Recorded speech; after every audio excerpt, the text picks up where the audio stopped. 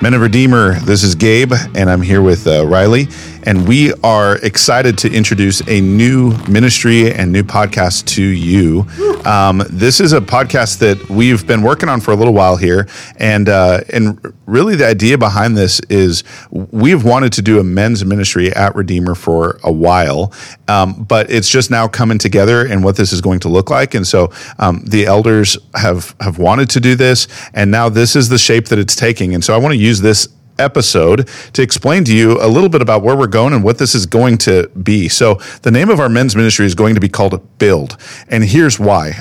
When we think about who we are called to be as men, we think about that in a few different areas and domains of life. We think about that individually. We think about that within our homes as fathers and husbands. We think about that within our churches and what does it look like to be men in our churches. And then we think about our communities and who has God called us to be in our communities and in society. And so the tagline for this men's ministry is this, that our goal, our vision, our mission is to equip men to build lives, homes, churches, and communities that glorify Jesus. So that's why we're doing this. Our goal is to help you grow as men who would be glorifying to Jesus in all of these various areas of life. And so here's the shape that this is going to take.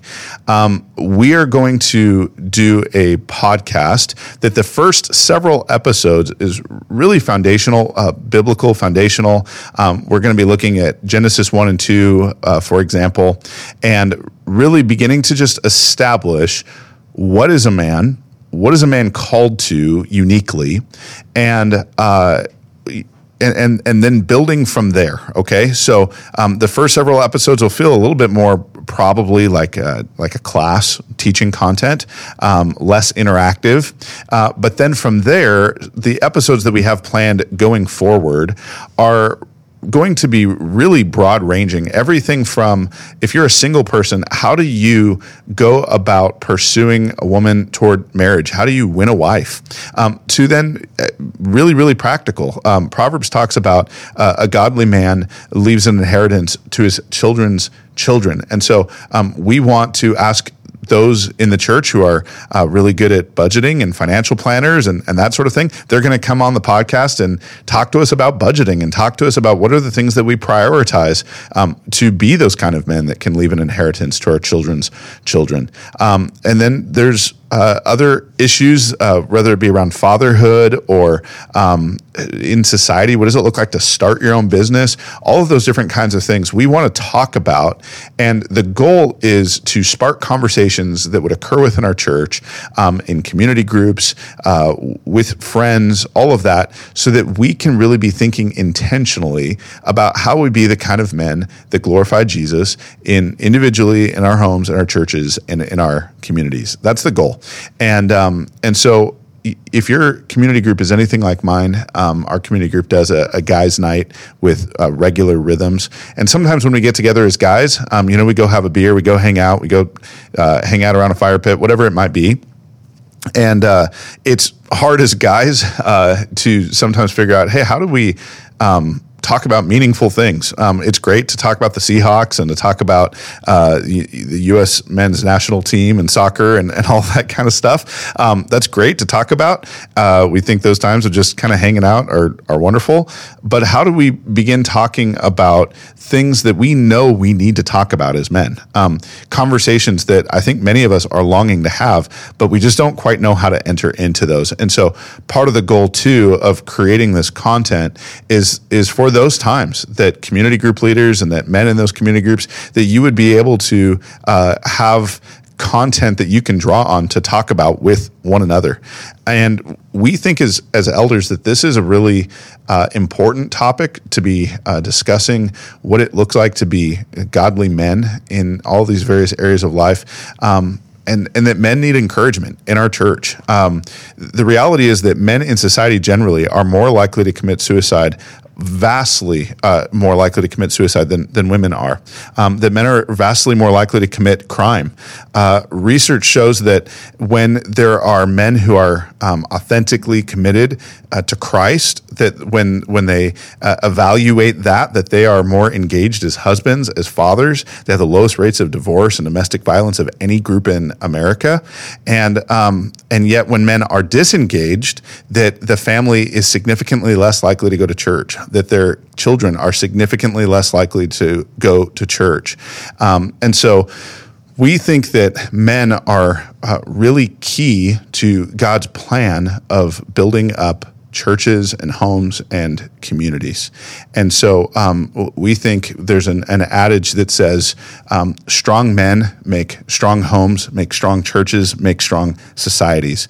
And I think that's true. And I think the reason for that is that God has called men to lead in their homes. He's called men to, as part of how he has designed them, he's called them to lead in taking responsibility, in protecting, in providing, and he's called men to lead out in that.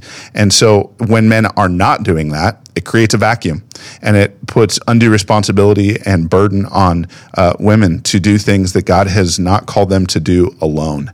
And so we want to lean into all that God has called us to do as men, because we think that's part of God's plan for the gospel to go forward.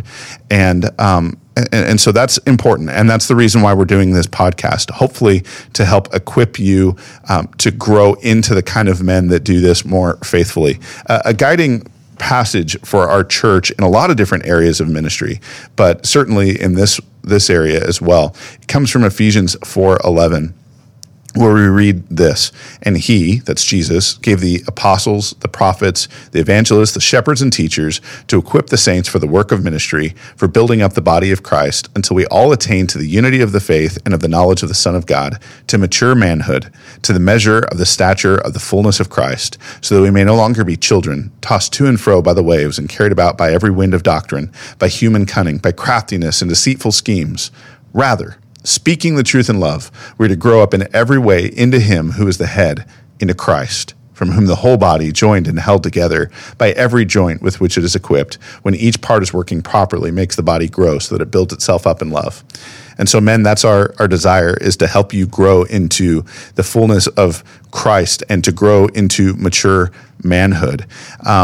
Let me say this, because of that idea of growing into mature manhood, the reality is many of us, even if we grew up in Christian homes, didn't grow up having conversations about what it looks like to be a biblical man. We might have had conversations about what does it look like to be a Christian that glorifies Jesus, which is wonderful, and we need to have those conversations. But God didn't make us genderless. He didn't make us sort of men and women and having no distinction. He made us as men and women equal in value and dignity and worth, and yet distinct. And he made us men for a reason. And so we want to learn, what does it look like to be men that God has created? What does that distinction look like, and how should that show up in the world? And what does it look like to pursue Jesus specifically as men? And that's really our goal over these coming conversations, is to think really intentionally about that sort of thing. And so we hope that these conversations serve you. We hope that they're helpful to you.